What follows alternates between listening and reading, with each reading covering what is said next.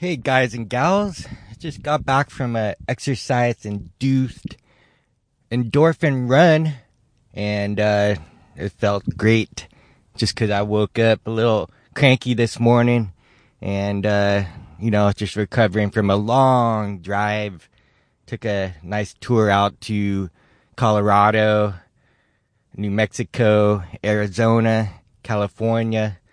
Kind of touched Las Vegas to Nevada, so it was a long road trip, and met a lot of amazing people along the way, a lot of friends, a lot of new folks in the Albuquerque Fire Department and the Albuquerque Police Department.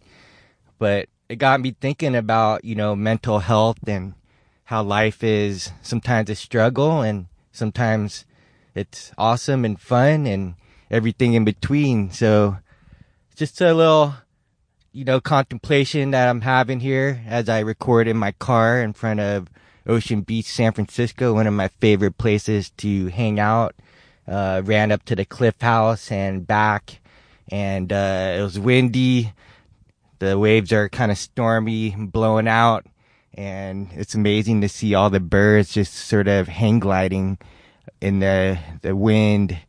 And it's just been incredible, just to really just think about life, and just it's deep, and it's really good to get outside because we're all so inundated with so much stimuli, and that includes our smartphone tech, which brings me to my next guest, Phil White, which I'll introduce right after this sponsored show, which is sponsored by F-Bomb Nutrition nut butters. They make amazing macadamia nut butters.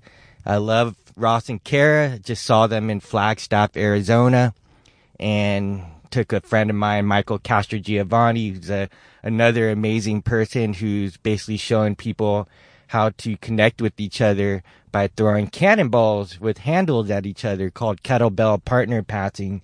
So it's just fun introducing Michael to Ross and Kara at their factory in Flagstaff. Kind of got a tour of how they make their amazing nut butter packets, and all macadamia based. They have pecan macadamia, coconut macadamia, salted chocolate macadamia. Amazing nut butters that you can eat while on the go, or as a light snack or meal for those that want to get a lot of good, healthy fats into their diet. Fat is smart fuel, as they say. So if you're interested in getting or trying nut butters from F-Bomb, go to dropinfbomb.com and punch in the promo code FLOWREAL, FLOWREAL, and that'll give you 20% off your first order of nut butters. So check out fatbomb.com or dropinfbomb.com and get your first order of nut butters. So my next guest is Phil White, and he wrote the book Unplugged. He co-authored with Dr. Andy Galpin, who had been a guest on this Hangry and Horny podcast. Check that out. And also Brian McKenzie. These two guys are, in the fitness and health, wellness arena. They are always looking at the most effective and efficient ways to exercise and to look at nutrition. And Phil White is an amazing author. He basically co-wrote the book Unplugged because they were looking at the issues with technology being hooked up to smart gadgets and how we can, kind of tap back into nature. We've lost touch with that with technology, and they're not saying to throw technology away, but to kind of find that harmonious balance between tech and our own guidance system, our own intuition, and the ability to listen to our bodies, listen to ourselves, each other, and the environment. So Phil White wrote, in conjunction with Brian McKenzie and Andy Galpin, an amazing book that really looks at how you can sort of tap back into nature, tap into the flow of life. And it's an incredible book. He also just co-wrote the book, The 17-Hour Fast. And it looks at, the body's ability to clean itself out like a self-cleaning oven through a process called autophagy. And the metabolism of the body is sort of inundated as well with all these different diets and nutrition and processed foods. So, the premise is that, we're overloaded with eating constantly. We have an abundance of food, especially in America. And so it looks at how you can basically reset your immune system and your body through fasting, and the benefits of fasting, which includes intermittent fasting. So Phil White co-wrote this book with, I believe, Dr. Frank Merritt, who's a emergency physician medical doctor out of Florida. And, it was written in sort of, in memory of a friend, Dr. Merritt's friend, who had been diagnosed with cancer, terminal brain cancer, and somehow through these methods lived another 7 years, as a result of learning how to fast, and clean the body out and allow the body to heal. So he gained another 7 years when he only had maybe weeks or months to live after his initial brain diagnosis. This is Dr. Frank's friend. So the book is written in memory of this wonderful gentleman, and it's allowing people to look at the benefits of fasting and, nutrition as a whole. And so Phil, he's an incredible author, amazing person. We had a chance to actually record this podcast in Evergreen, Colorado, out on a trail, on a hill, in nature. It was beautiful. If you want to see the video for this podcast, just go onto YouTube and look at Flow Real TV, and you'll see this video podcast of Hangry and Horny with Phil White. So without further ado, enjoy this amazing episode with the wonderful Phil White. Peace.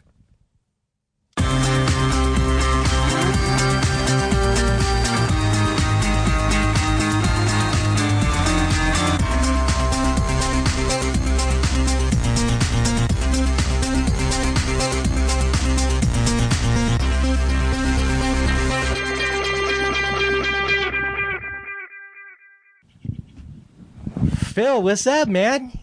Oh, there he is. Yeah, man, I like to just jump right into Hangry and Horny. So what I do is I just go, what's up, everybody? Like, hey. So welcome to the show. Yeah, thank you. We're in Evergreen, Colorado, man. This is a beautiful place. Yeah, thanks for coming up the hill, so to speak. Yeah, it's really awesome to be actually unplugged. So first of all, who are you, Phil White? Who am I? Well, that's very existential. So, quite a lot of listeners probably wouldn't have heard of me, but probably have heard of some of my co-authors. So I have 2 books with Kelly Starrett coming out this year. So Waterman 2.0 and then Flight Plan. And then Kelly, being the great connector, put me in touch with Brian McKenzie some years ago. And so he and I and Andy Galpin were batting around the idea of doing a book together for probably about a year, and then came up with the topic of fitness technology, which led to Unplugged. And then Kelly also put me in touch with Fergus Connolly, who at the time was Jim Harbaugh's performance director at the 49ers. And literally, I just got a text from Kelly one day saying, hey, went to lunch with my mates at the 49ers. One of them wants to write a book, told him you could help. Cool. And I was Nice. like, okay. So yeah, within 2 weeks we'd agreed to write that book, Game Changer, Fergus and I. And then also put me in touch with Chris Frankel, who's the director of performance at TRX, and so do some writing for those good folks. And so really just on this kind of big co-authoring binge the last few years. Yeah, and super prolific, man. Like a ton of books with like a lot of notable figures in that world. Yeah, and so really just trying to have that servant mentality, and the way that I can serve these people who have all these great ideas is to take what's in their head and help them get it out to the masses to change lives by putting it on the page. And so really just enjoy that interviewing process, and then supplementing that with research, and then obviously the writing as well. So That's cool. So, I mean, a lot of these guys, it's mostly men, no gals so far in terms of like co-authoring. right. Okay, so these guys are like super busy, right? Like, and so this message wouldn't get out unless there's someone like you that can be able to distill this. Yeah. Yeah, and a lot of them are really great at teaching it. You know, obviously, Brian was CrossFit Endurance for a long time now, Power Speed Endurance, and Kelly obviously was a one-man show in Mobility World before Danny Matter and Rob Wilson and Travis Stewart came on board. And so they're great. They all have this commonality, as well as having a passion of serving others and of trying to help fix people and improve lives, of being great teachers. And so they can talk it very well. And some of them are actually pretty decent writers as well. But as you said, it's really just that time component. So, yeah, just from a storytelling standpoint, it's a lot easier and more efficient for us to spend a few hours a week on the phone and me to scribble and words to come out the other end, and then just have to clean it up a little bit or add to it a bit, versus having to sit down and come up with 90,000 words can be a little daunting for a lot of people. Absolutely. So for the audience that's listening, this is all in the context of like sports, health, wellness, right? Yeah. So what was your background? Like, how did you get into this world? And then like, how did you become an author? Sure. So in college it's kind of a contradiction, as we talked about earlier. So an Englishman who is an English major at a small American college that no one would have heard of in Kansas City, Mid-American Nazarene University, and everyone's going to think, where there's Christian on top of it. Yeah, just this little suburb, in Kansas City. And so I came over from England and played basketball, my kind of football there, soccer.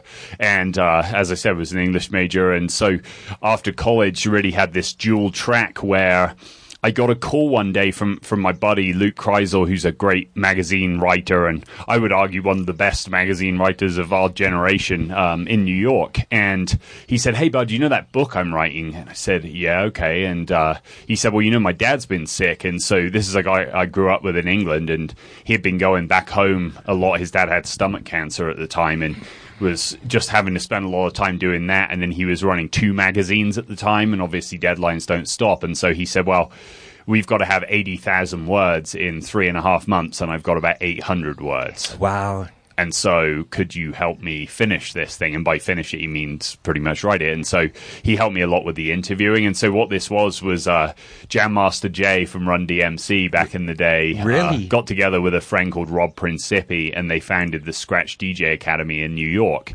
And Rob thought, as well as doing like a little how-to guide, he wanted to do something bigger and better than that. So there was a how-to component, but also really just to tell the history and culture story of DJing, and 2 tracks, so hip-hop and electronic.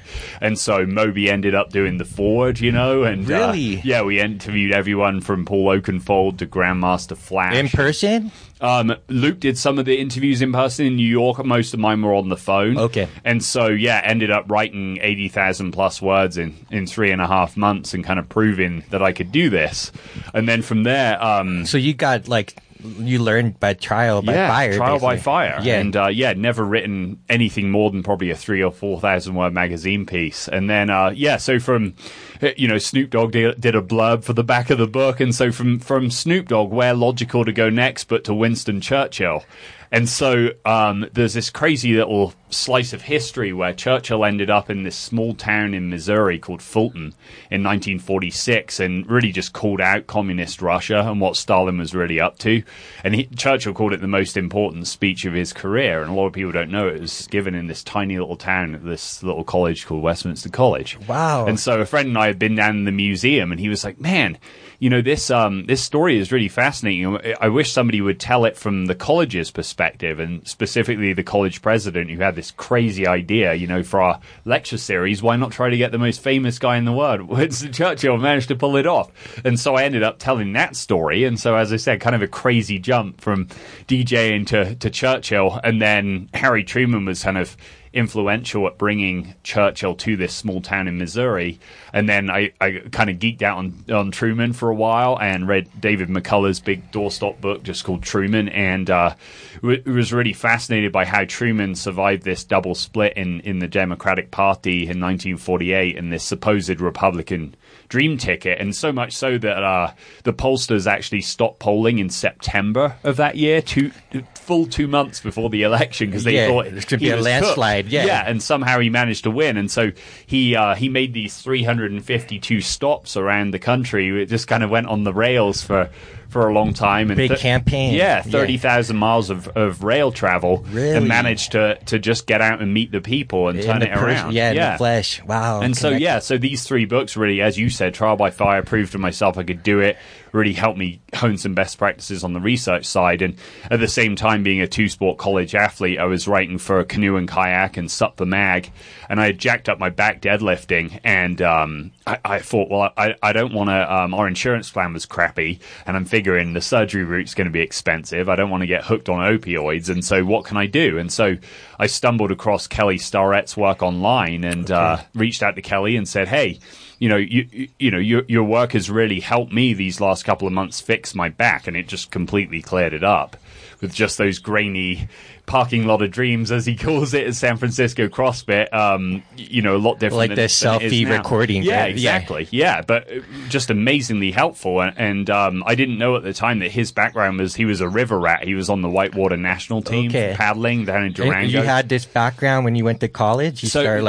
Kelly had this background. No, I know, but did you have it? That's why you connected? And so for Sup the Mag, I pitched my editor a story on Kelly Starrett, and my editor didn't know who it was and didn't know anything about mobility, but he said, sure, you can do that. Okay. So just from one conversation with Kelly, we thought he was getting ready to write Ready to Run, his great book with TJ Murphy, who's a friend and an incredible writer, and we thought, well, why not do a similar book for paddlers, surfers, and rowers? And so it took a few years to gestate, but Waterman 2.0 should hopefully be out this summer. We're kind of in the final design stages, and so really, saying if you're going to be on the water, these are some of the positions you should be able to hit, and if you can't, here are some things to do, and then also some lifestyle stuff around sleep and hydration and nutrition as well. And so really anyone that's into water sports should probably pick it up. And then from there, Kelly just introduced me to this amazing network, Fergus Connolly, Brian McKenzie, Andy Galpin, and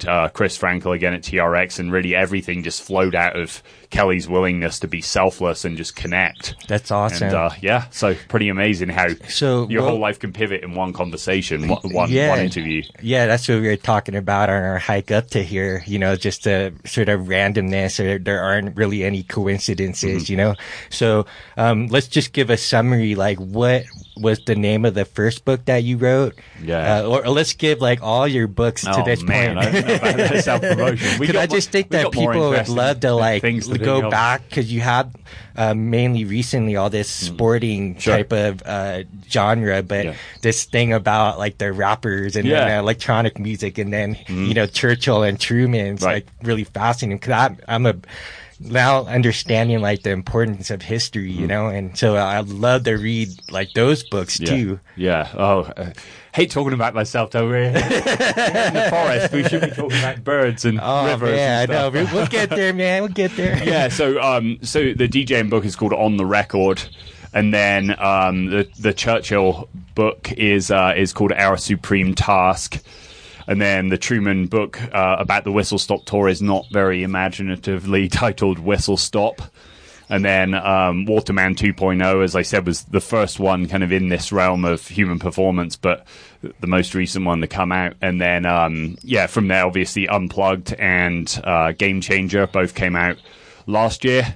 And then this one I got here, it's like shameless plug, the 17-hour fast with Dr. Frank Merritt, who I met through Brian McKenzie. That just came out this week. We ended up self-publishing that on Amazon for various reasons. But yeah, Frank is a trauma room physician down in Florida and is also board certified in internal medicine.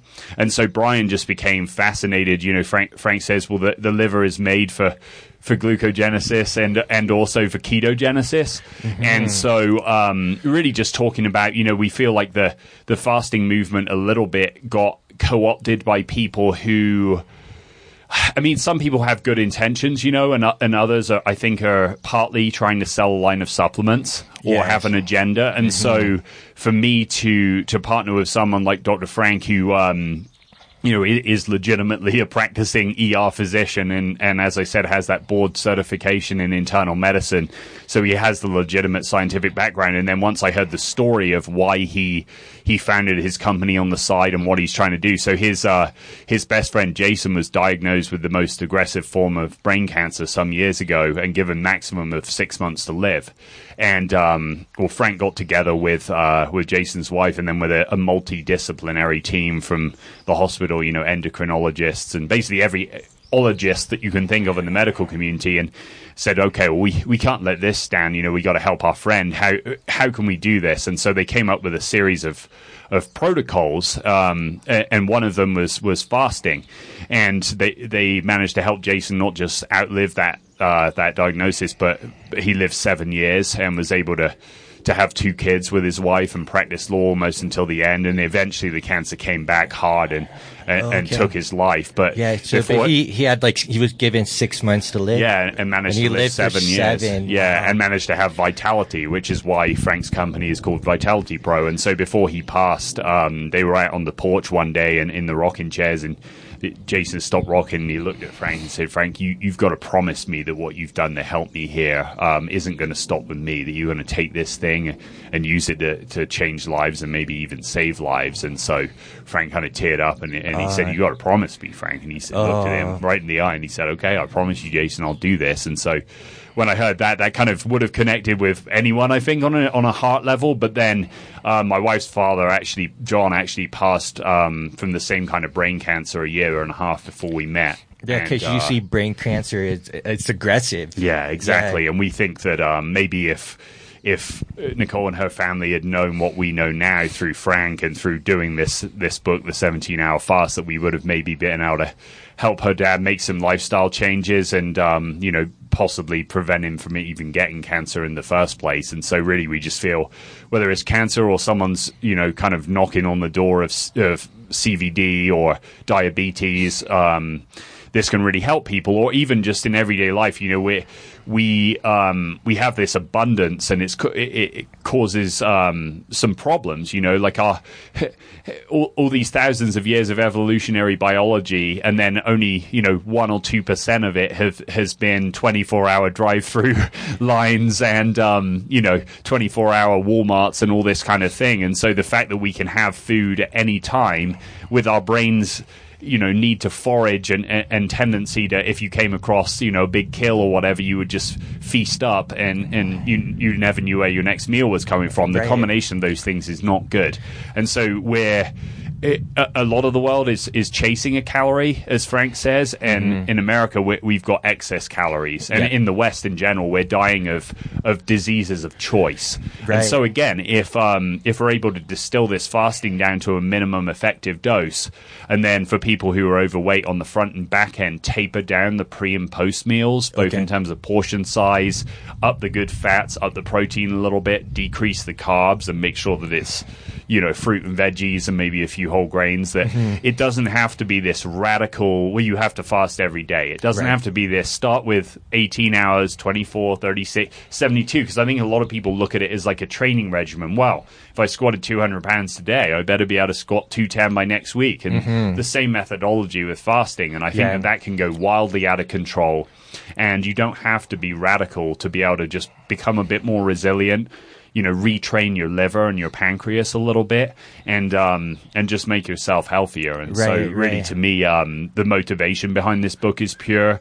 And Frank, like the other co-authors, his dedication is to fulfill that promise, you know, to Jason, to help change lives. And so when my wife and I heard this, we were like, well, how could we not be on board with this book? Yeah, it's cool, especially this time in America and in the Western nations. It's like we had that overabundance and people are dying from having an excess available to them, where in the past, like you said, that we didn't always have the knowingness when our next meal is going to come. So it's built into evolution to have a fast, whether you liked it or not, you know? Right. And so now we had the opportunity to like tune back into that evolutionary genetics.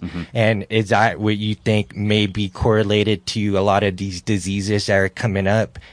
Yeah, I think so, because, I mean, obviously, understand with all these books that I learned by osmosis, and it's kind of a master and apprentice thing with all these co-authors, but I don't have any formal medical school background, but Frank does, you know, and so knowing what he knows and then knowing what the research that Vitality Pro has done the last few years, that's certainly, I think what he believes is that that again, a lot of these diseases that we're suffering from and the biggest killers, you know, in the West and in this country, you know, all related to excesses in our lifestyle. And so if we're able to recalibrate a little bit, because, you know, sure, there are times of feasting, you know, if you look at any spiritual tradition, you'll see that. But then again, also every spiritual tradition seems to have some kind of fasting. And if you look at cultures around the world, and I haven't traveled to as many countries and continents as you have, but you've likely seen that all over the world. Well, it's funny, you're very psychic right now, because that was what I was thinking about in some of these holy works that I've read, that they have this tradition of like fasting and feasting, you know, and a lot of it is, I'm not really sure entirely like how they came to this, because these are a lot of like ancient cultures and like ancient wisdom, you know, and now like modern culture is like catching up to it and saying like, hey, maybe these people knew something even though they couldn't prove it. So you're leading on to that, like these other cultures or traditions had this built in. Right. And kind of that I think also our culture is very arrhythmic, you know, and technology is somewhat accelerating that arrhythmia.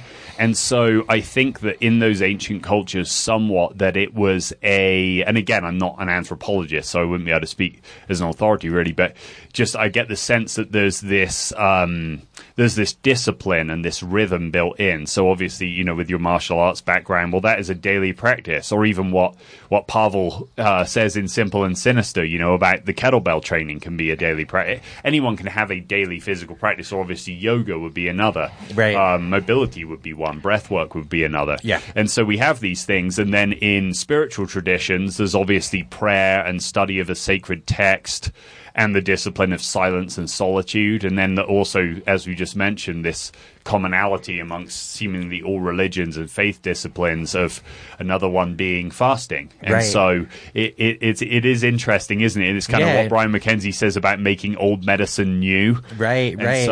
And they're all leading to becoming like a better human being, accessing vitality. Yes. And a lot of it was like some of the religious texts I've read is that like if you eat too much, you're going to lose your life force. So we all felt that when we feasted on Thanksgiving, you know, we have a food coma. Well, every time we do that every single day, I think that cumulative effect would lead to an excess of body fat, all kinds of like symptoms that are not healthy, you know. And so these things were pointed out in this like old medicine that's now becoming new. Yeah. Exactly. Yeah, and I think even certain processes, you know, autophagy, so sloughing off dead cells or using partly decomposing cells to create new cell matter and regeneration, both in body and brain, you know, you start to see that some of that kind of thing is is almost, if not completely switched off, then diminished if you're constantly in a fed state. And so obviously you can take this thing to the nth degree. You know, you can be monitoring your blood sugar every 15 minutes to make sure you're still in ketosis. And I certainly would never take away from the people that are, you know, just gung-ho about always being in ketosis. But Frank's thing is like, look, for most people that isn't practical. And also stressful too. And it's stressful. And also, if you try to go into a gym and follow, you know, pick an elite athlete, LeBron James's workout, and you're sedentary, you're just going to be demolished. And you're going to think, well, this is why I hated working out and why I stopped 15 years ago, right? Yeah. And so there's an adherence component to it as well, where you know, we see kind of the 17-hour fast as an on-ramp for people where we say, okay, just try this once a week. Yeah. The first couple of times it may be unpleasant, but here are some lifestyle things to go along with it to make it less so. So we advise people maybe in the evening at least to do a tech fast along with that. Oh, cool. And as well as to spend some me time, to also spend quality time with friends and family, and to really kind of make this a more intentional time, to slow down a little bit, you know, and some accompanying practices that hopefully make it a bit less unpleasant for those first few weeks so that people feel the benefits, whereas, you know, the hunger pangs or the expected, you know, because there's this fear of it and all this skepticism where even I thought, well, goodness, you know, I mean, look at me, I'm at 187, 188 on a good day with my pocket full of rocks. And so I thought, well, you know, am I going to struggle to keep weight on, or am I going to start dropping weight or whatever? And so I had all these objections from a performance standpoint. On the other end of the spectrum, get my banana and my handful of almonds 30 to 45 minutes before I work out, you know, I'm going to bonk if I'm out paddling for a couple of hours or whatever. Right. And a lot of these things are just artificial constructs and fallacies, but perception is reality, and there is no separation between body and brain. And so if we perceive these things, and even in the endurance community, you know, coaches are telling people, oh, you need a goo or a gel every 20 to 30 minutes of a race, or you're going to bonk, or, you know, all these different things. And it's like, well, I think the liver is capable of fueling us just for a little bit further than that, you know, or longer than that 20 or 30 minutes. But even within the, in quotes, performance community, we see these fallacies, and we see, you know, in the wider population, just this obsession with snacking constantly and being in this fed state. And so then you start to look at, like we talk about, autophagy being diminished and some of these other beneficial processes that the body starts to forget when it's never encountering any kind of scarcity. Yeah, which is crazy, because I remember like back in like the 90s and like 2000s, the whole thing was like, if you want to lose weight, and it was like very counterintuitive, was to snack throughout the day, to be a grazer, you know. And it's like the whole bodybuilding community got into that because it was like you're in constant state of anabolism, you know, in terms of anabolic hormones. But it was also counterintuitive to actually fast, and that would actually increase muscle. And this is like what's really neat about the research, that it's now being studied by all these institutions, and saying like, hey, no, like there's a sort of like a balance point with this, where you want to be in an anabolic state, but there's time to be in a catabolic state. And that's the reason why that we have these certain hormones built in, and there's like a circadian rhythm to it, talking about unplugged and being in nature, you know. And then what I really love about what you guys are doing is that a lot of people, when they hear information, they get so like inspired and motivated, and they try to like, you know, eat the whole damn cow in one bite, right, so to speak. So when they go on a workout program, they'll try to do that LeBron James like workout like their first day, and just completely be sore for like a week, barely walk, you know, can't get out of bed, and they're like, this doesn't work, you know. Whereas you guys are like, hey, don't change much about your lifestyle. Just implement this tiny little step, and then do that consistently, as with any discipline practice that you just mentioned earlier, you know. And then you could see the sort of transformation that happens. And if you're just patient enough to just do a little bit at a time, and then as you grow, you could take on more. That capacity to do more is increased, you know, versus trying to like conquer Rome in one day, right? Yeah, exactly. Yeah, and I think even just selfishly, it just doing the fast a couple of times a week has made me so much more resilient, and made me realize how unresilient I was.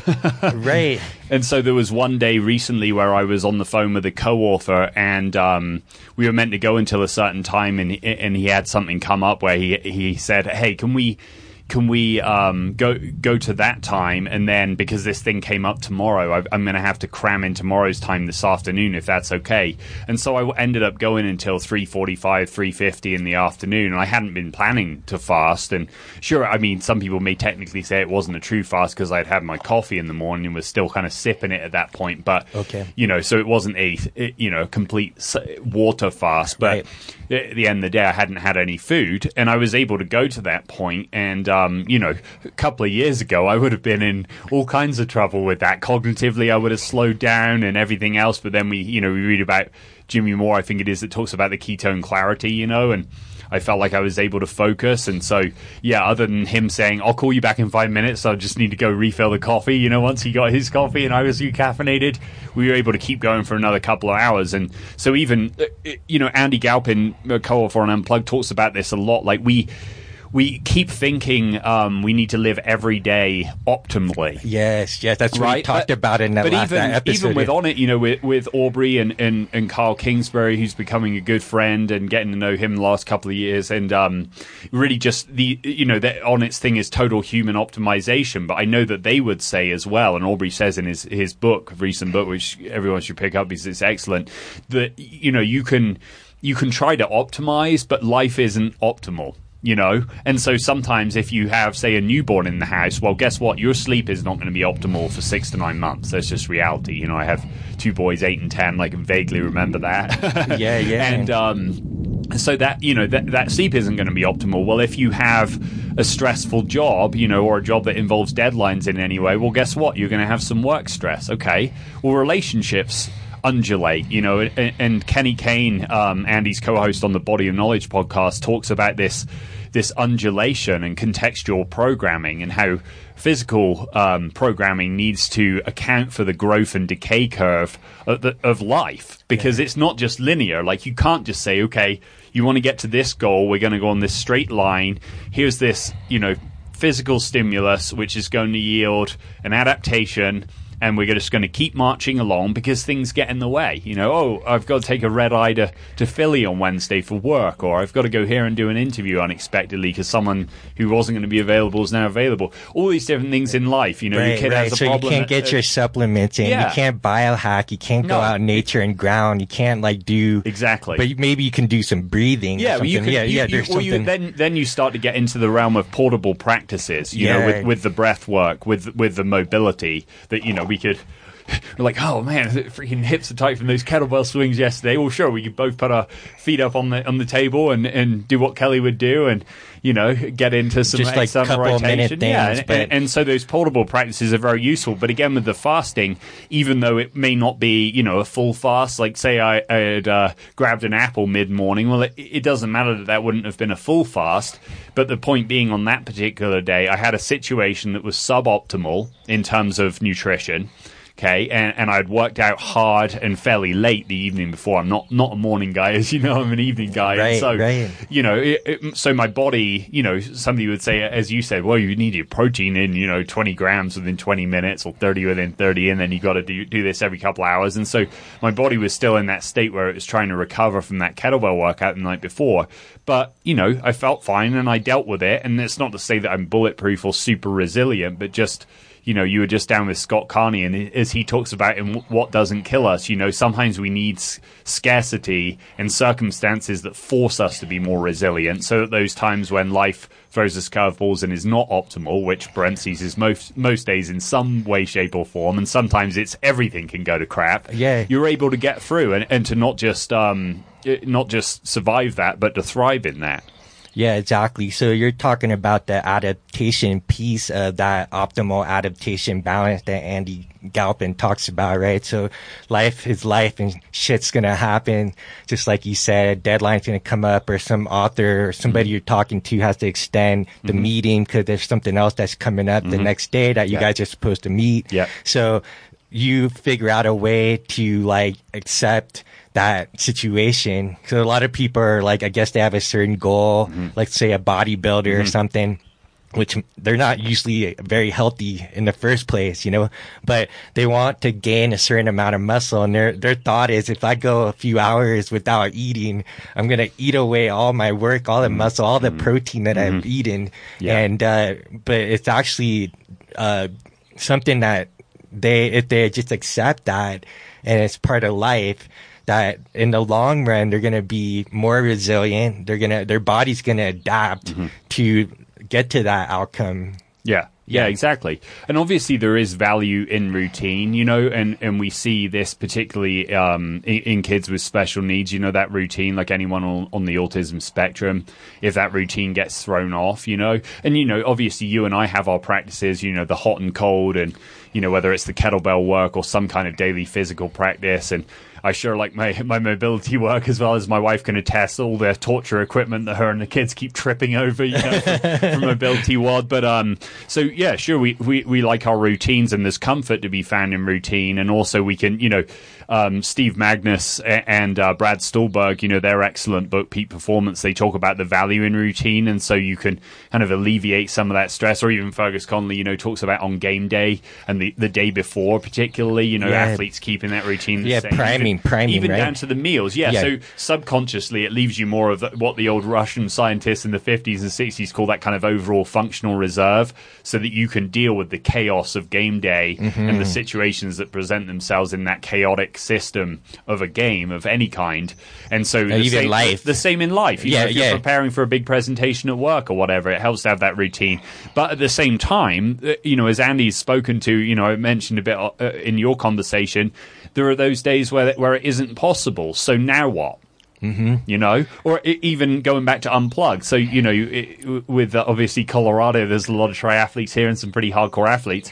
Well, what if your power meter on your bike goes out right before a training ride? Does that mean you should just pack up and go home? Well, no, you should be self-aware and self-calibrated enough to know roughly what your rate of perceived exertion should be. The same reason that I didn't replace the monitor batteries in my Concept 2 rowing machine when they went out. Because I know if I'm meant to be doing 500-meter intervals or, 1 minute on, 1 minute off, well, I know roughly what my stroke rate is. I know roughly what that's meant to feel like and what I meant to feel at the duration, end. Yeah, and then when I have recalibrated that, you can use the tech as a check-in point. I'm pretty close. And Andy actually did an experiment where they had athletes come in to the lab at Cal State Fullerton and run a certain distance, and then they had them come back in with no technology, not even a wristwatch, and said, okay, just recreate that. And the only guidance they gave them was, okay, remember that run you did the other day? Make it feel the same. And they were all plus minus, I think, 5 seconds or less. Wow. Well, that shows us this body that we've been given is an amazing self-calibration machine. Right. And so we don't, if your tech fails, well, guess what? That isn't the end of the world. If you're not able to get that nutrition in, even after your workout, you're able to get your 20 grams of complete protein within 20 minutes, your 30 within 30, and then eat every 2 hours. Well, you're going to be okay. Like, you're going to be all right. Even sleep books recently, like Matthew Walker and Chris Winter both have excellent sleep books that I binge read back to back. And Chris Winter talks about the pro teams he works with, and the message there is like, okay, so it stinks that you have to go and fly across the country and have this back-to-back game. But don't set yourself up for failure like, oh, these are the games we're going to lose. Even on ESPN, I saw some story recently toward the end of the NBA regular season, like, oh, well, based on, disrupted sleep and this kind of thing, these are the games that the teams battling for playoff spots are probably going to lose. Well, that can become a self-fulfilling prophecy. If you're one of the star players on that and you read that and think, oh, yeah, we are going to move, we got Minnesota tomorrow night, we're going to lose that because we're jet lagged. Well, guess what? You're probably going to go out and not play very well. So again, the mind-body connection is pretty powerful. It is pretty powerful. We just got to think about that and realize that, okay, suboptimal doesn't mean absolute collapse or failure. Right. So there's two things that came up for me. So there's the feeling intuition side that is very evolutionary. So with all this tech, we sort of replaced that, like understanding like how we're feeling both physiologically and psychologically, right? And two, a lot of people who are optimizing, if they fail like on sleep or supplements, they'll just like throw in the hat and give up completely on a program. And one of the things I noticed with a lot of like successful people is that they get it done whether they have a bad day or not, you know, like they will in the long run just keep going, you know, and so that's the only difference is a lot of people quit because they're like, oh, you know, I didn't complete this task for the day, so I'm just going to give up completely versus just like, hey, I fell off the fucking wagon, you know, now let's just get back on. I fell over like a kid does when they're learning to walk. Let's just get up and try again. Yeah. You know, and then there's the intuition side, which, you know, it's in alignment with that Andy Galpin, experiment where if you really are in tune, cause like how the hell did we get around without GPS, right? Like how did we, know the timing to call someone when we didn't have voicemail, right? It was just like when you're in sync with life and when you get unplugged, you know, tech is amazing. Actually, like, is great for leveraging and being able to give us the time constraints to do a lot of the things. That's why we have all this abundance of time and we're wasting it, like binge watching shit, binge eating things, you know, cause we're kind of bored. But if we tune back into like these things of, you know, tuning back to ourselves, like we kind of get in sync with things. And like with you and I meeting up, right? I was like threw it out there like, hey man, I'm in Denver. I would love to like interview you. And it just so happened to like line up. Yeah, exactly. Yeah. And obviously partly through you staying with Scott Carney, who's a good friend and just a great connector again. And just, just these amazing people that you encounter, but even just making space. So to go back to the fasting, but one of the things that Frank talks about is how we're crowding out, you know, moments of joy and appreciation in our lives. And so, you know, part of, again, using the fasting part as kind of an on-ramp just to help people kind of take stock of themselves and reorient a little bit. And so, you know, so I'm chronically late, I'll confess to you. You know, I would say it's because of my dad, and he would say it's because of his dad, and, you know, we'd have this long line of lateness in our family. And so that just means that I need to leave dramatically early to be on time. So I rolled up, you know, right at 9 o'clock, which was very surprising. My wife would have said, well, you never do that for me. What are you doing, right? But it would have been 8:50, but I met a friend, Dave. He and his wife have two kids, same school, and he was fishing in the lake. And of all things, you know, people might roll their eyes at this as being hipster and being so Colorado, but he's actually, he was going to start a food truck, but then started looking into, well, would he be able to scale it over time, decided he's just going to sell some artisanal scones and other stuff online, and he just has enough demand from friends and family who like his baking creations to do this. And he said, man, I tell you what, I don't know how this thing's going to play out the next few years. You know, he's launching the website in a couple of weeks, but he said, I'm never going back to corporate America. You know, and so just one, that's a really cool sentiment, but two, the fact that I left a little bit early because of my chronic lateness, because I didn't want to disrespect you and your time, and I knew that if I, you know, left with only a couple of minutes to spare, well, there's the chance I could run into someone. So just creating a few more gaps, because I think that sometimes you listen to certain podcasts and you read certain books and they're all about, you need to do this one more thing because it's going to change your life, or maybe these top 10 thing, you know, listicle type things, you know, or, you know, life hacker type things. And what it becomes is almost this Henry Ford efficiency model to life, where the assembly line has to keep churning, and if you waste 2 seconds, you know, that it's, you know, something you could be doing in that time. Yeah, you become like a machine, basically. Yeah, and that's a great way to run an assembly line. It transformed manufacturing, but it is not a great way to run a life. And you got to scale, man. Yeah, and so to me, it's becoming, you know, the last couple of years, not where can I jam more in, but where can I start to create more spaces so I can cut out. You know, like this afternoon, probably pick the kids up from school and take them to play some tennis or basketball or kick a ball around.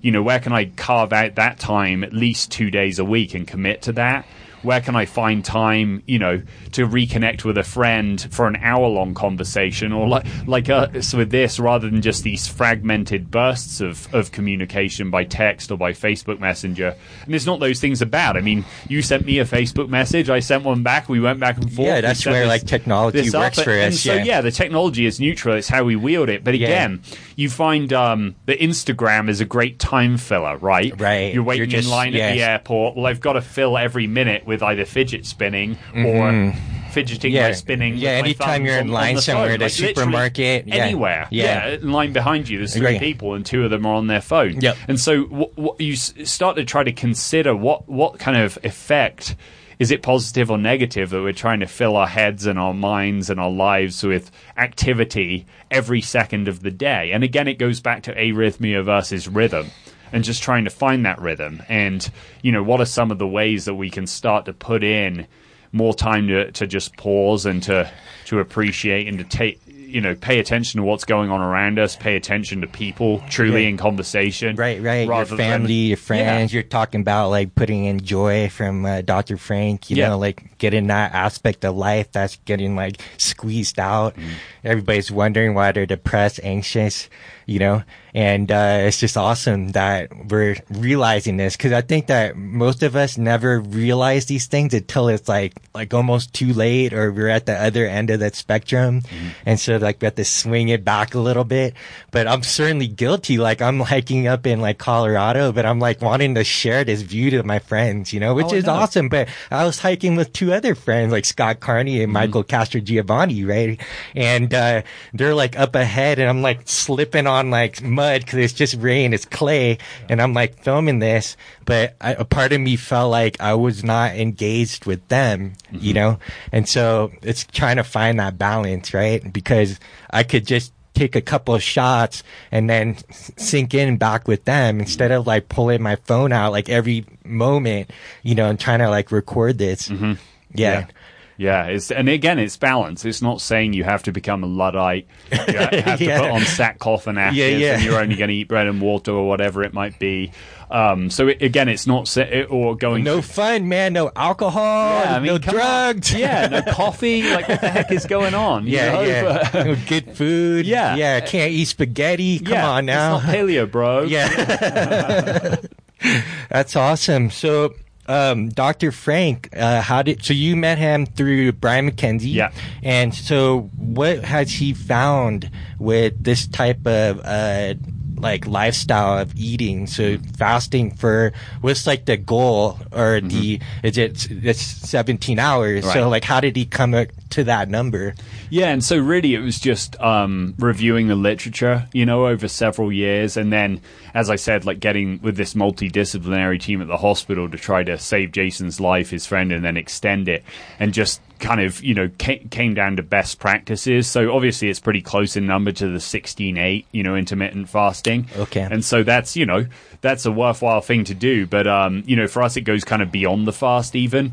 And with tapering those pre and post meals, so getting the portions down to, maybe 75% the first time you do it, and then maybe 50%. And particularly for somebody that's chronically overweight or obese, to try to get into a new pattern of eating where they're not eating quite so much, and they're starting to change the macronutrient balance a little bit, so it's not so heavy on the processed carbs. And again, doing it gradually. Yeah. But then, eventually maybe that pre and post meal calorie count and portion size starts to become the norm for them. So not only does doing that for everybody kind of extend the benefits of the fast or amplify them a little bit, but again, for that at-risk population, and we know the percentages on obesity in this country and in the West in general, well, for them, hopefully that smaller portion size with a better macronutrient balance can start to become a new normal for them.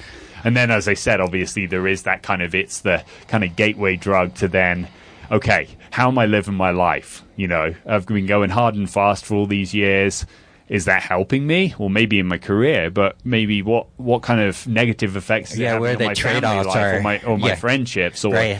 so what are some of these other practices that we can start to put with this, whether it's breath work or whether it's hot and cold and this kind of thing, whether it's again relational things on the family and friend end, and maybe again combining an actual fast with a tech fast, and try to couple the two together. Yeah, so stacking. Yeah, exactly. kind of stack, and see what happens there. And so, I mean, it's not, kind of the radical cutting edge ketosis research that Dom D'Agostino and others are doing. And, just interviewed Dom, and just super gracious. I mean, who gives you time when they've been on the road for several days on a Sunday afternoon? I'm sure he would rather be catching up with his wife than talking to me for this keto plus alcohol story for On It that I was doing at the time. But amazingly generous. And some of the research that Dom and those others are doing in this field is amazing. And so this is, you guys are like translating that. It's trying to, and like make it practical for everyday people, for the masses, and make it so it's not a hardcore science book. And again, I'm not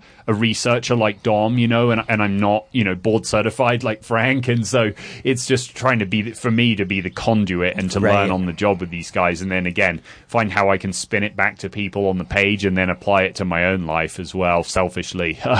See what I can take. Because for me, I mean, whether it's the breath work with Brian and, all the stuff I've learned from Andy, and then with Fergus, knowing that we need to not just develop physical qualities, but also technical, psychological, and those are indivisible from the physical elements, and really applying that and that load balancing even to my work. Whether it's the mobility with Kelly and making that a daily practice, whether it's, again, just this past couple of weeks going back to the Simple and Sinister program from Pavel, and Brett Jones and Craig Marker and Pavel just continue to do great work with their practices. Pavel Tsatsouline. So really just to take from all these guys a little bit and to learn from all of them, to me, is a real blessing. And then to be able to, as you said, kind of be the channel to put that on the page, so hopefully it gets to the masses and the others are able to start, again, just taking a little bit here and there. You've got fasting here, mobility here, breath work here, kettlebell work here, and then like you do, I mean, you're a seeker, and just what we talked about earlier today, some of the many practices that you've even uncovered recently and started to dive into. It's the MMA of life. You're talking about Bruce Lee. I love that quote. And what was it again? About essentialism. And I'm going to butcher it, but something like keep what is useful, discard what is useless, and add what is uniquely your own. I think I probably stole that from Rob Wilson, but So that's the thing, that life is like one big long experiment, and so what we found with these people is we can like distill the best things and incorporate it into our lives, integrate it, and become it itself, and what's really cool about you is I can tell that you're not just some writer or somebody that's like pushing out information to just sell it, but you actually like live the lifestyle. And this is like the same common denominator with a lot of the people that I interview, is that they're actually like living this stuff, right? So, let's get into the what's the upsides of like fasting, and what would be like the potential like downsides, because one of the things I notice is why I love eating fat so much is it makes me full. It satiates me. It keeps me not hungry for a longer period of time. Yet in this country, we've been conditioned to think that we need to eat low fat because of cholesterol being bad and all these things, where like cholesterol, the brain, nervous system, cell membranes are all made out of fat. And I think a lot of these conditions are coming up because people aren't eating enough fat, eating too much sugar, having these like up and down roller coaster energy levels. And then obviously over time, like the pancreas is shutting down. They're developing like more adipose tissue. So again, like what's going on with the fasting and like how that benefits people, and what would be the potential downsides? Yeah, and I think you just touched on a big part of it. And then obviously another effect of that sugar glucose roller coaster is obviously eventually you become pre-diabetic and then diabetic. At a certain point when that kind of axis between the liver and pancreas and the rest of that system starts to become misaligned, well, over time that dysfunction leads to disease. And not only with diabetes, but with cardiovascular disease, with stroke, and with the potentially the development and then the rampant cell overgrowth of cancer. Mm-hmm. And so obviously those are the lifestyle diseases that we've created this massive endemic problem in this country and in the West in general, partly caused by the fact that we haven't caught up to these new ways of food storage. Even the refrigerator, if you look at it historically, is not that old. The icebox, whatever you want to say. Right. And then ways of food distribution. So if you look at again, we were talking about history earlier, the highway system in the 50s, well, great for a lot of stuff, great for road tripping, right? Thank you, President Eisenhower. Yeah. But not so much thank you in terms of it allowed fast food restaurants to spread more rampantly, and obviously for food to be delivered more. So then you combine that with refrigerated storage. Well, I'm just going to interject here because I took a 17-hour trip from California to be here in Colorado, and it was just so frustrating that every gas station has 99% of unedible food according to my standards, right? And it's so frustrating. It's I really got to do so. It's one of those perfect times to actually fast, and I had some snacks nuts to carry with me that were high fat. Sure. But again, it just goes back to that highway system, how all these little stops are designed, for commercialism, Right, exactly. And then you get into, 24-hour access to food, and the fact that you have these giant sub-zero fridges in houses and, and then massive walk-in pantries and everything. Right.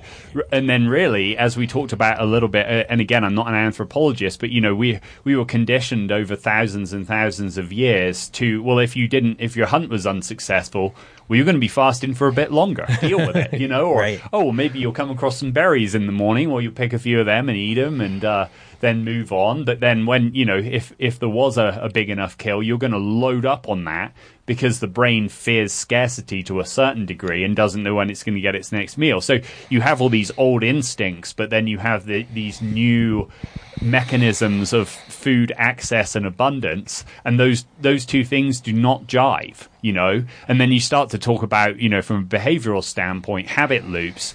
Well, if it's a default habit, whether it's an endurance athlete who on the bike has all these goos and gels, in these pouches, and every 20 minutes they do it. Well, okay. Well, then if you just took that away from them on that 3-hour training ride, well, maybe they will bonk. Maybe they will have problems, And, just similarly, well, if your habit is when you're at home in the evening where you have dinner and then 2 or 3 times before bed, where you wander into the pantry and you get a few chips, and then you go to the fridge and you get some dip and this and some ice cream and this and that, and it becomes habitual, well, then you start to draw this line between, mindset and thoughts and behaviors, and then habits forming out of hardened behaviors.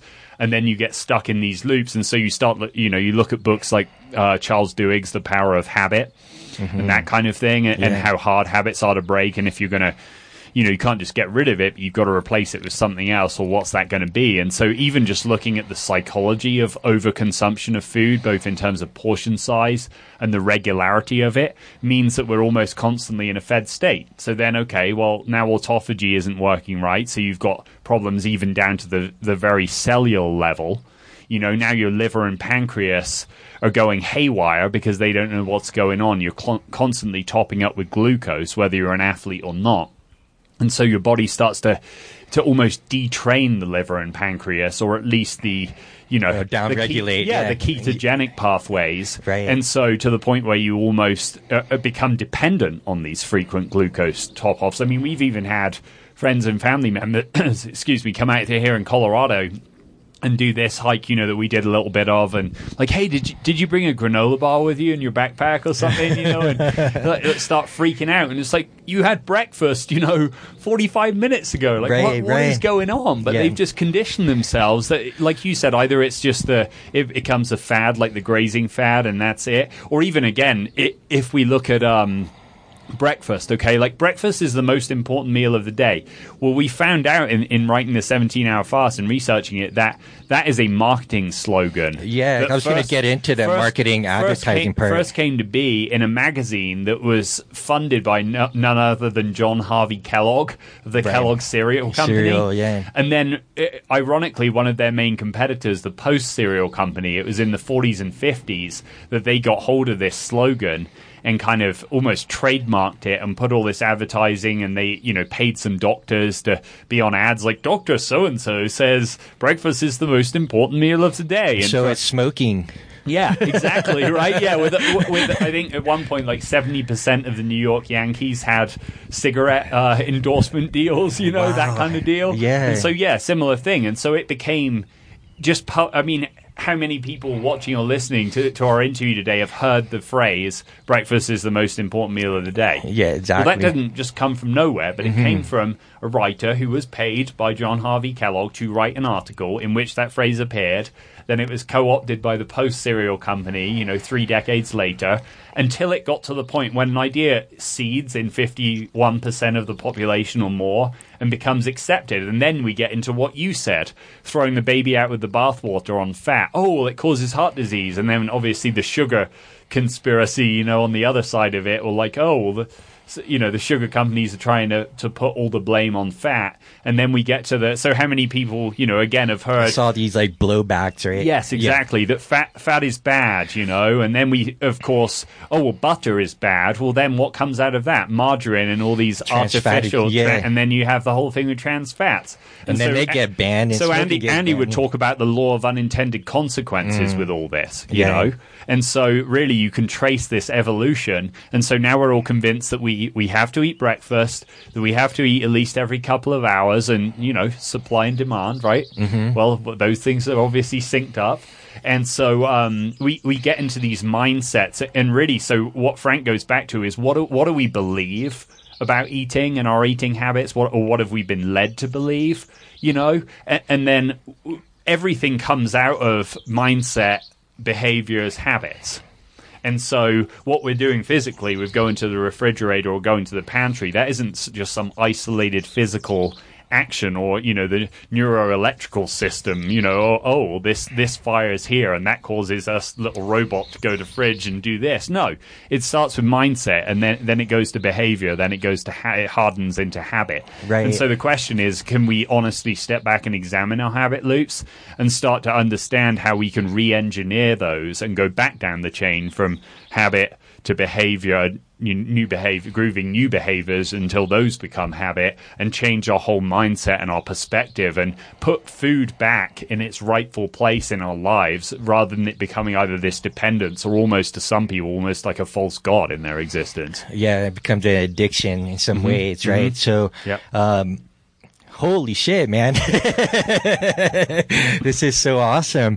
I was just thinking about like neuroplasticity, right? In terms of, sort of the upsides of it, but there's the downsides of neuroplasticity in regards to like bad habits.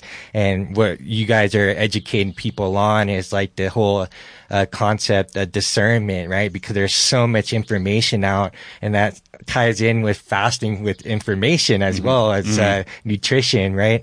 And so how we can become more aware of what's going on beyond like being controlled by certain forces like marketing and advertising and commercialization, part of like the survival instinct of working the 9 to 5. You come off of work, you hate your fucking job, you're tired, you're just hungry, so hangry and horny, you just start throwing stuff down the pipe. You're binge watching some of these amazing shows which are designed to be addictive. They're amazing shows, right? And so we're inundated with all this stuff. And there gets to a point where you feel like this sense of desperation, right? And so it seemed like a lot of us have to get to that like cracking point. We have to get to this place where we're just oversaturated with all this stimuli, all this noise.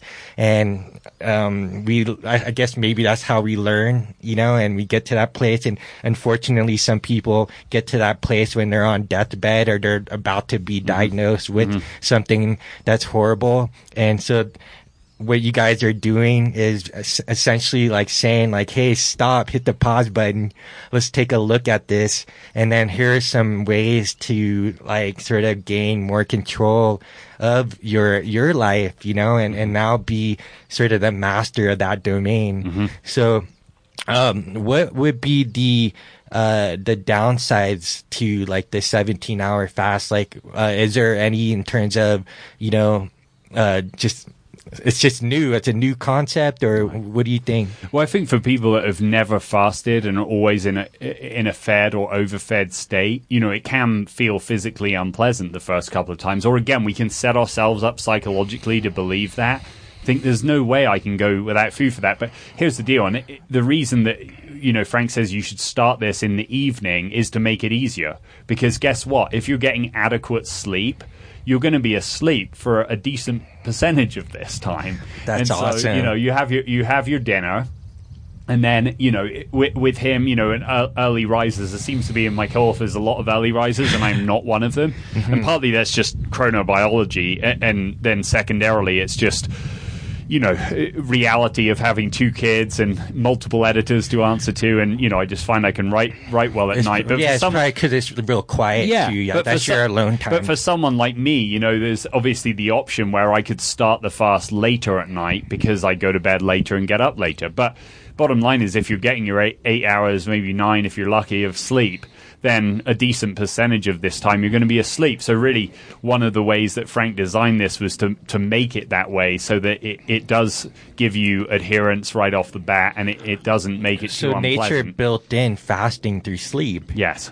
Yeah, but if you go and eat a bunch of food right before bed, obviously now the bodybuilding community, as you say, well, be like, oh, well, that's great. I need to get my cottage cheese in, or my, my casein, or whatever it is. And sure, there might be validity if your only goal is to put on muscle mass. And there's obviously research to back up some of those things. Right. But as you said, nature would design us to, go to bed when the sun sets and be asleep, and not be, and to be in a fasted state when we're asleep. And so, yeah, I mean, it's it may feel a little bit unpleasant or jittery to people at first, even though, particularly when you get into the morning hours. But Frank doesn't want to set it up so that it's like, well, if you don't get to 17, that it's an abject failure. Like if you're just truly feeling like crap, and that isn't just a projection of your fears and doubts about it.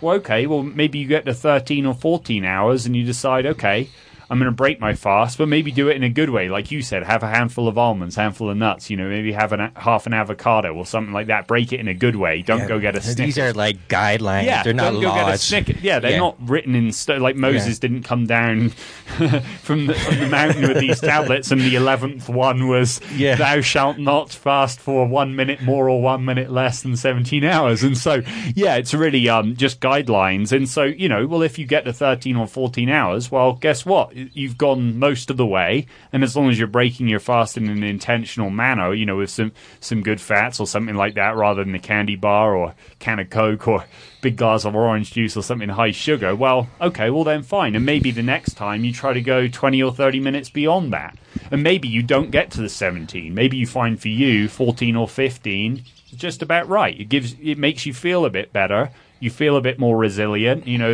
That one work meeting that your boss said would take an hour takes 4 hours and just descends into this long, horrendous thing. And you get to the end of it, and sure, you're ticked off that you've been sitting in a conference room for that long. But outside of that, like, oh, I'm not even really that hungry, Yeah, it's interesting because it goes into this invisible like leash that we have with our technology and our smartphone. So even if it's not like near us, or thinking about like going to it, or thinking about food, or thinking about like this other thing that we got to do versus like truly being here, So that sort of leash is like sort of cut, that cord, that invisible psychic energy of being tied to these other things that never allow us to like fully be here. Yeah.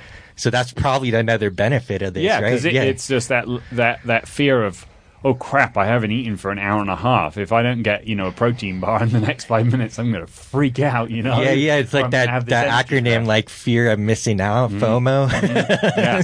So that's where like a lot of people are. And back to your book, Unplugged, that's part of, unplugging from all these things so that we can recalibrate to this place where we feel like totally connected. Yeah, versus deadening ourselves. Like even, I told this story in a couple of other podcasts where we were on this trail a little bit further along, and I'm with my wife and kids, and it's like bikers, right? Or even I told you the story of yesterday where this biker came bombing down the trail. My wife and I had said hi to the guy in the parking lot. It seemed like a nice guy. I'm sure he is, but he had his headphones in and wasn't paying attention. Maybe he just didn't know it was a mixed-use trail. It's not just a mountain bike trail. But he literally, he heard the skidding because we didn't have our headphones in. We were just walking together and having some couple time and, just walking along and back across the stream. And you heard this skidding on the loose rocks behind us. And she was like, oh, my goodness. And, trying to pull me aside. And this guy, had his headphones in and almost crashed into us on his bike because even though I'm sure he was hopefully enjoying the trees, he wasn't listening to the birds you can probably hear in the background here and wasn't really paying attention for us and almost couldn't stop and almost ran into the back of me. And I've had that when I've been out running, and by running I mean plodding. It's not the kind of running Brian McKenzie does by any means. It's plodding at best. But I'm a plodder, and I'm a proud plodder. So I was plodding along one day, and again a guy came by, and I've had this with both a runner and a biker on two separate occasions, where they almost ran into me because they're looking down at what I assume is their heart rate. They got their headphones in here, and even beyond the safety aspects, this time of year, the bears are out of hibernation. We had a bear get in our garage twice last year before we put on the metal sliders. And, and it's real. But even if there isn't a bear around and there isn't that danger element, it's kind of nice to start to attune yourself to the bubbling stream that's 50 feet that way below us right now, and the the rustling of the leaves of the wind, and you don't have to go super hippie to be able to appreciate these things. And so, in the training community, I find like outside of maybe martial arts and kettlebell disciplines, even sometimes where I go speak at a conference and it's more of a group fitness thing, and the blaring music and the ton of people, that gives me the same level of panic as when I'm in rush hour in the middle of a city. Because for me, my physical practice is more of a kind of monastic thing, whether it's being out on the lake paddleboarding with my wife and kids, or it's kettlebell work, or it's flipping a tire in the backyard or whatever, and just that quiet. But yet, these gyms have created this experience, and Jamie Wheal and Stephen Kotler go into this a little bit in Stealing a Fire of why this, blaring music and the why behind it. And so there are some reasons that they do it to drive certain feelings or behaviors. But it's, again, so why are we trying to either deaden ourselves to experiences or, in quotes, enrich them through artificial means, where you can't out-baseline nature. Like, even with the hacking community, like trying to, you can elevate this. It's like our goal should be to try to return ourselves to natural baselines in all these different things. So with a 17-hour fast, to retrain the liver and pancreas and that system a little bit. What, to elevate it 78% because I'm taking all these exogenous ketones? No, just to get us back closer to the baseline. Right. With our physical practice, like with Mobility WOD. Kelly's thing isn't, to try to make you superhuman. No, it's to return you to be able to move like a functional human being. And the body's designed to last 110 years and do so with vitality. So here's something to do. Or Brian with the breath work, and state change. I mean, that's okay. You can upregulate or downregulate, but that's, again, to try to get you more in tune with your breath and how to use that as one of the mechanisms to control physical, cognitive, emotional state, to return you more to a natural baseline. Yeah, so we get this idea that if we take these 200 pills a day of these various kinds, or even these 3 different things, or this MCT oil, that it's going to make us into Superman or Batman or something like this superhuman being. Right. It's not that. Like, it shouldn't be. Well, it's all about like performance, right? Like people are trying to like reach these high levels and high states and try to, you know, be superhuman. There's a lot of this archetype in movies, right? Like people are like, man, I want to be Iron Man. I want to be like Thor, you know?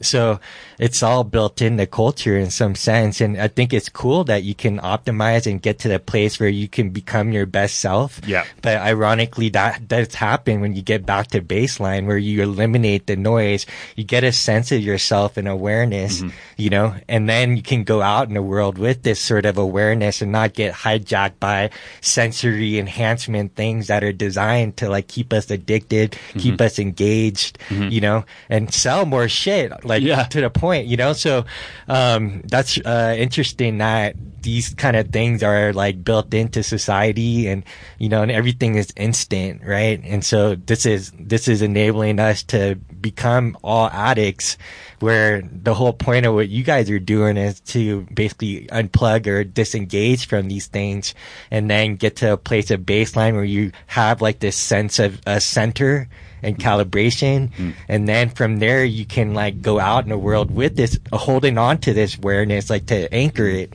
And then you're even more powerful to notice like BS, like bullshit, all the noise, all the chaos, and maneuver through it. Kind of like the whole point of like martial arts or these like disciplines, right? Is to discover yourself and step out into the world with that sort of power, right? And that's when you become even like human. You're more human, and then people perceive that as being superhuman. They're just going about it in a weird way. They're going about it in a way that they think that they can override nature, you know, including their own nature, which we can. I mean, we've seen that with like Wim Hof, but he's essentially gone back to nature to be able to tap into these evolutionary powers that are already wired in. Yeah.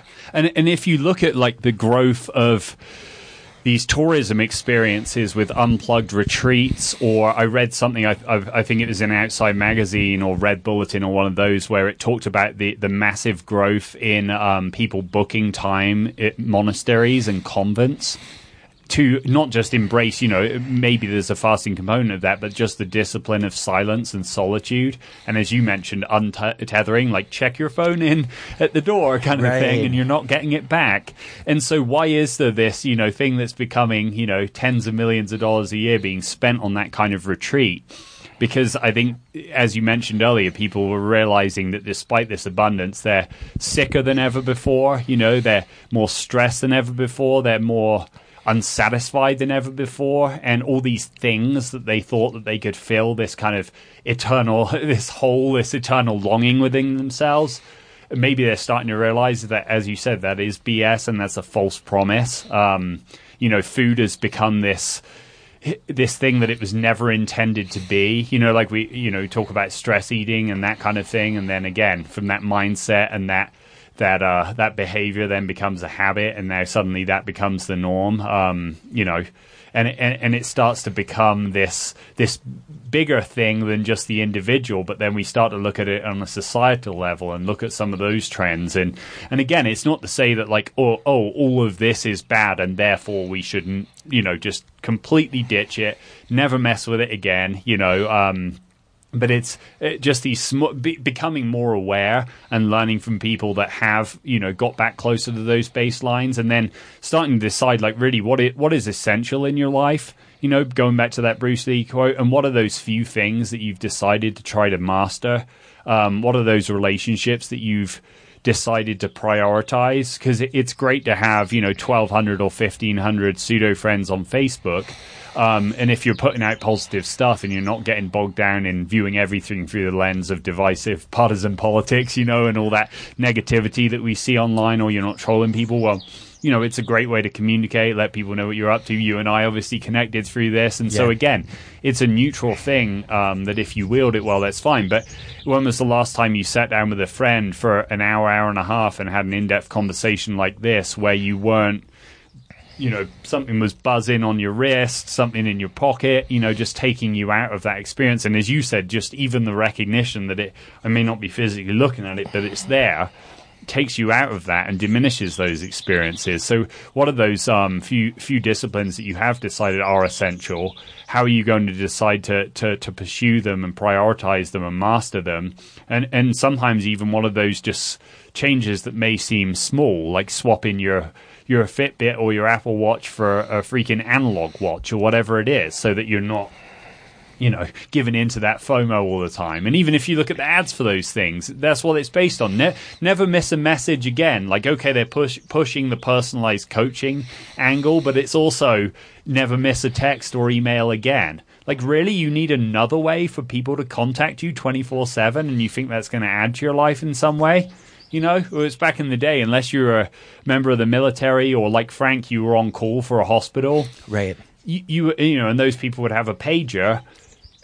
Who else was contactable 24 hours a day? And again, we haven't caught up in terms of adapting to these things, to this rapid pace of change, just like with what we were talking about with food delivery, storage, and preservation. We haven't given ourselves a chance to cause up. So what are some of the problems that's caused, and how can we just in small ways start to be more cognizant of that, and then make these changes, which may seem small but may actually over time accumulate bigger benefits? Man, this is amazing, dude. This is really cool, because I think that's why I love having this show, is that I can engage and have these conversations. I think a lot of people are really yearning for these kind of things. I think that's why like podcasts are becoming so popular, right? Because there are some times when we're in traffic or we're driving, and it's annoying to have to like wait that long to get somewhere because of overpopulation in certain areas. Mm-hmm. But the beauty of podcasts, or even like old school radio back in the days when they had like storytelling, where you had to use like imagination and just the power of voice, that's engaging, to hear these conversations, right, to be able to use each other as a soundboard, because I think a lot of feedback mechanisms going on that we miss, that's lost through technology, through a screen, and what's interesting is that I really feel like that's where we're heading now, is that more and more people are having these kind of conversations, are disengaging from tech, which is, it's cool. I mean, it's entertaining. Again, it's like how you wield it. But I just think about like all the people like wanting to achieve fame, or wanting to be like noticed, or thinking that if they had a ton of followers or something. I know. And it goes back to, there's this great episode of Seinfeld where, Kramer and Jerry are out for a walk one day, and Kramer sees this old talk show set in a dumpster and pulls it out, and the Merv Griffith show, and sets it up in his apartment. And he brings in Jim Fowler, the animal expert, kind of like Steve Irwin before the crocodile hunter, like 25, 30 years before. And to be a guest in this, in quotes, talk show. And Jim Fowler looks around and he says, "Where are the cameras?" And there aren't any. And that to me, like social media, like people going live all the time. And it's like, okay, I'm on social media as a box check, and because it allows me to set up interviews and to make connections with great people like yourself. And so there are benefits to it. To broadcast, like but a lot good of the messaging. time, I think really are my 800 Instagram followers, like waiting with bated breath to see what am I going to do next. I mean, come on, that's just delusion. And so it goes back to the Kramer thing, with his talk show of where are all the cameras, And so at another point, someone's asking him something like that, and he says, like, no more questions, 'cause it's uncomfortable to have to reckon with that reality of like this, kind of ego gone mad, ego run rampant, and this delusion of, captaining the good ship delusion. And, somewhat, I guess, iPod and iEverything may have created this and just kind of atomized certain parts of culture, with regard to music and other things. But then you just, you start to think, like, the narcissism element of it, sometimes I think, it should just not be on social media, partly because my co-authors have big followings, so practical sense, maybe we don't need it. But then also, if I really honestly totaled up that time, where could I reinvest that? And so I don't know. Yeah, it's crazy because through Unplugged, I actually like stepped away from social media, right, for like 6 months. And the only reason I came back was that there were actually people that really were inspired by my life and how I'm able to do what I do, right? And so I was thinking, I was like, well, if I'm going to come back, it's for them because I could care less about it. It was so liberating not to be a attached to that anymore, you know. But what was interesting is that towards that place where I started to come back, I was actually like sneaking on and like looking at like what everybody else was doing. So in a way, it was really cool in terms of a networking thing, or like keeping up with like what's going on in like the people that I'm close to in their lives, you know? So like that was kind of the original intention, was like to keep in touch with your friends and family. But then all of a sudden it grew to this pseudo family, you know, and it's like now you're like seeing some feed, right? And you're like, you're next thing you know, like 2 hours gone by, and you're like, you know, you're like seeing a feed of something, or you see something politics or something on YouTube or some viral video, and you go down these rabbit holes, and you're like, holy shit, where the hell did I go the last couple of hours? The same if you're mindlessly driving, right? You get to a place and you're like, how the hell did I get here, right? And it's pretty crazy, like how the brain works, you know, and how once we get a hold of like understanding how it works, like how powerful we can become, but also how vulnerable we can become to these things, you know, if we're not aware of it. Yeah, and again, it kind of comes down to you know, what we talk about in Unplugged a little bit. Like if you're using it as a beneficial tool and you have a handle on that, and there are boundaries around it, then great, keep doing it, right? But if it's become a taskmaster that is constantly preying on your mind, I think in his book, Irresistible, Adam Alter says the average American touches or looks at their phone every 6.5 minutes. That's addiction. Like, that's a problem. And so if it's at that level, and then you layer fitness technology on top of it, and you're checking your freaking steps and your heart rate and your whatever, your HRV, whatever it might be, all the time, as well as checking all your, you know, your iPad, your iPhone, your everything all the time, and it has a handle on you and it's become a domineering taskmaster, that's an issue that you might want to check yourself a little bit, you know, and at least run one of those monitoring apps that looks at how much time you actually spend, because chances are, like how people overestimate the number of hours that they spend sleeping, I'm going to guess myself and you and everyone else out there probably underestimates the amount of time that we spend engaged with technology. And then, as you said, if you're just surfing feeds for a couple hours, how much is that is beneficial versus, as you said, the chance to spread a positive message. And you know, like with any of the books, if we're able to change, to move the needle in a positive direction for one person, then I think we've done our jobs. And the same with your podcast. If you're able to inspire one person to meaningful change, then I think you're doing a great job. And so, again, all of these things are neutral. It's just a question of what our intention is and what our application is, and are we doing that for the greater good? Right. So this comes into like addiction, and so intervention for addictions, right? Because a lot of people think the answer is to go cold turkey. And I think that that's the case for some really extreme cases, but for most people to actually master this is to actually just be aware and know, like, first admit that you're addicted. Like, I can certainly admit in the past I was addicted to social media and like the smartphone. In some ways I still am, but less. So I've been able to move the needle, which is cool. And people are understanding that even with like the 17-hour fast per se, is that, hey, like I may not have been able to hit 17, but I was able to hit like 12 and then 13 like a week later, and then slowly build. So I think the answer for me with addiction is like exposure therapy, is to be around it, to be in these areas or like environments that are addicting, but now you can actually say no.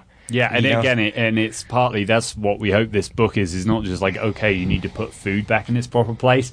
It's just a reset, you know, and being able to set up boundaries. And some, you know, there are some helpful apps for the tech stuff, like where it'll literally, after you've been online or on Instagram or Facebook for X amount of minutes a day, it will shut it down so you can't get into it unless you probably got rid of the app and were like, oh, I hate this, I'm not doing this anymore. But so there are some artificial ways to do it, but once you've maybe regrooved a new, more positive behavior with a boundary around it, then from there, how much like with Andy's experiment in the lab with the runners, and you know the rate of perceived exertion and managing to gauge their pace that way, then can you maybe start to peel away that app or that technology that's limiting it and setting the boundary, and start to just know, okay, that's enough for today, I'm going to push away from this for now and go play with my kids without looking at my phone. Oh, how was your day at school, son? And then you go back to looking at your phone. Like, that's not good.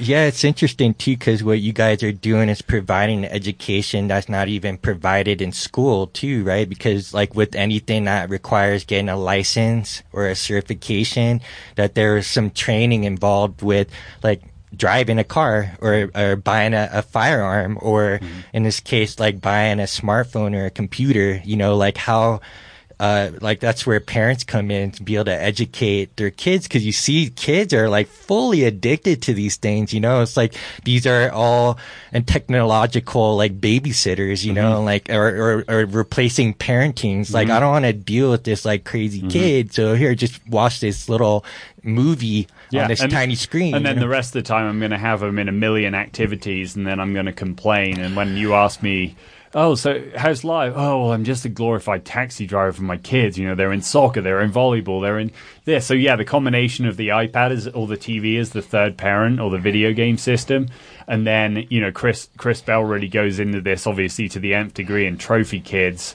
You know, that kind of, you know, sports are good, but again, in their place. But if that's taking the place of you engaging with your kid and actually having this valuable two-way relationship, then again, you add that to the tech. Well, there may be 0 minutes a day you're actually in a real, authentic, engaged conversation with your child. And at least for me, that would be a problem. So, yeah, it's crazy, because I think about a lot of the issues in society is because like parents aren't talking to their kids, and their kids don't have a chance to talk to their parents, and maybe they're acting up because it's their cry to get attention, to finally be able to connect with their parents, to be vulnerable, to be able to sort of like say what they feel, you know. And a lot of people are like bottling these things up in some form or another. So like having a like conversation and communicating in the flesh, not through texting, which I've seen where people are texting each other from like across the room or on the same table, you know, and actually, you know, because all this social anxiety that comes with that, unless they're like these kids that are on a spectrum of like say autism, you know, which I think, you know, with exposure therapy, that they can like adapt over time to becoming more and more what's considered like normal, whatever the fuck that means, you know. But so yeah, super important that people like actually have conversations again. We got about 5 minutes here, so I want to know about you, man. We talked about all this cool stuff. No, we talked too much about me. You should tell me a story. I just you know, traveling here, Hangar and Horny, it's just been like something that I really love to do. And you know, what do you want to know, brother? I mean, what have you learned in Colorado the last few days? What's been kind of a light bulb moment for you? Yeah, it's really interesting to see the contrast between like states like California and Colorado. What's interesting is like this was the first state to like legalize marijuana. So, I don't know, like I can't tell if people are high or not. Like I don't even smell weed like I do in California. It like seem like everywhere I go in California or even like Vancouver, Canada, it's like, holy shit, man, there's just weed everywhere, you know? And, ironically, I've not smelled marijuana at all. That is, you know? ironic. The other second thing is, I can't believe like how clean the air is. You know, like there is still traffic, but it's nowhere near like what we experience in like California. So that's been interesting. People actually make eye contact here and like say hi or wave. And I find in California, like people are so like caught up in their own lives or whatever the reason is, that if you walk by and say hi, like they're like reluctantly saying hi, or, you know, they don't look at you. They just keep walking. So that's been interesting, and just hanging out with like you, Scott Carney, Dr. Dan Engel, being in you guys' world. It's been really cool. It's really cool to see like that you guys are living this lifestyle, and so am I. So that's been really fun. What else have I learned? Yeah, I mean, like yesterday I was just gardening with Scott and his wife Laura. So like getting down in the dirt, how much how important that was, like, to actually, like, do physical exercise, but stack it with something that actually has an outcome. Whereas, like, you know, you go to the gym and you move weights around and yeah, your body looks great and you feel great, but did it contribute to, like, the world? Did it have, like, a sense of what I heard from Jamie Wheal and Stephen Kotler? Does it grow corn? Does it have something that will be produced in life that will be of value to people? So we did this gardening. We planted plants, got in on our hands and knees, used like tools. So we're using muscles that we probably don't use that often, right? And so the beneficial bacteria that was coming in, right? And like I had one of my best sleeps ever last night, right? And I think that has to do with this environment in Colorado. It's just like so powerful. It feels like home here. You know, I've traveled so many places, and the reason I like traveling is I love novelty. I love connecting with people. I love different environments. So it gives me that sense of aliveness and like flow. And so being here, it just feels a lot lighter, like more vibrant. And, you know, maybe the food, there's not as many options like as there are in California. Like California has like everything, but to me, it seemed like probably the least happiest state, you know? And what I saw here is like, this is the most fittest state in the nation. And like you see people outside their houses, right? Which is another thing that I picked up. Where in California, it's so densely populated, but you barely see people out of their houses in neighborhoods, you know, unless you're in a city. And so that's another interesting thing to notice. And I think there's a correlation when you're like walking and you actually see people saying hi to you first. So they're actually initiating, right? So yeah, it's been pretty fun, man. It's really cool to be here. Yeah, I'm always considering, cause I'm just a nomad, right? Maybe that's ancestral.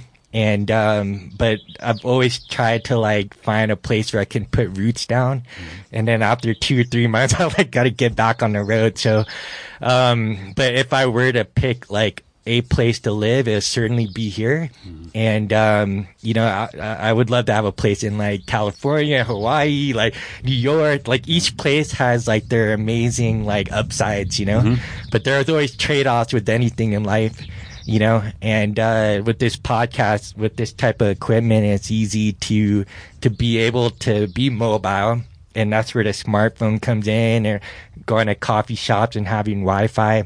It may not be the best Wi-Fi, but at least I can make it happen, you know? And so I think the thing for me is just like never quit. You know, anytime you quit in life, like you're guaranteed that you're not going to reach your dream, you know? And so like that's the other thing, is like how well can you bounce back from, you know, reaching these like high creative manic states like flow, you know, and then like the back end, like having a hangover, you know, and learning how to like manage your states. And so all these things we're talking about with all these amazing like leaders and authors, and they're putting out information. It's like, yeah, we're human too. Like we fuck up, but we keep going, you know. We just dust ourselves off, pick ourselves up by our bootstraps, keep going, don't quit, you know. And so, and I've certainly done that in the past. So that's the beauty of like living life, is you're learning from your own experience, your own experiments, and just to keep moving forward. So like it's inspiring that you're like so prolific with writing books, you know. I've written a book in the past, and I got into a state where I don't remember like how I wrote that thing, you know. So, but it was because every day I just like, I did a little bit, and I just like moved the needle. And I think that that would be what you would say, is that every day you're just consistent. Some days it's a lot, some days it's not. Yeah. But just keep doing it, and suddenly keep going. A manuscript comes out the other end. Yeah. Awesome, man. Any final words before we like close up? No, I mean, I really just appreciate the time and you coming up and us hanging and being able to do first interview that I've done truly unplugged outdoors, and you being open to that. And so, yeah, I mean, I would just say really it just again, the uniting thread between Kelly Starrett, Dr. Frank Merritt, Fergus Conley, Andy Galpin, Chris Frankel, Brian McKenzie, all these great co-authors and collaborators that have taught me so much and continue to, is just a passion for helping people. And so, again, just, having the blessing to learn from them and to be able to serve by taking ideas out of their heads and put them onto the page to hopefully help some people is really just my continuing goal. And really to tell stories that hopefully change lives and improve lives is going to continue to be my goal. And so hopefully that resonates with people, and it's able to help bring some meaningful change. And that's, if we're doing that, then I'd be okay. 50 years from now, I could look back on and say, regardless of how many books sold or however many views or clicks or however they manage the validity of blog posts these days, that it was worth it if it impacted a few lives in a positive way. So thanks for the opportunity to be able to say that, and for our conversation today. Thanks for coming on, Phil. How can people find you on? Now the irony. Right? So most of the social networks, it's just / Phil White Books, Instagram, Twitter, Facebook, that kind of thing. And so that is ironic given what we're talking about, but again, trying to use it for good. And so, and then just if anyone wants to reach out directly, I'd love to have a conversation, and just fill in a contact form on my website, philwhitebooks.com, which I don't update very often, but I do get those messages. And so, we'd love to have a conversation with anyone. And that's partly what it's about, in just being open to conversation, and sometimes differing opinions through that, and then realizing, heaven forbid, that you actually know far less than you thought you did, and maybe you need to change your thoughts on some stuff. So, go ahead, reach out, Phil White Books, and that would be, great to talk to anyone and everyone about whatever. And it's cool because the irony too is that, like, even though we may have difference in opinions, that we actually have a lot in common, with each other. So, Phil White, thanks for coming on. Hangry and Horny, so brother. Much. Appreciate it. Thank you. Thank you, my man.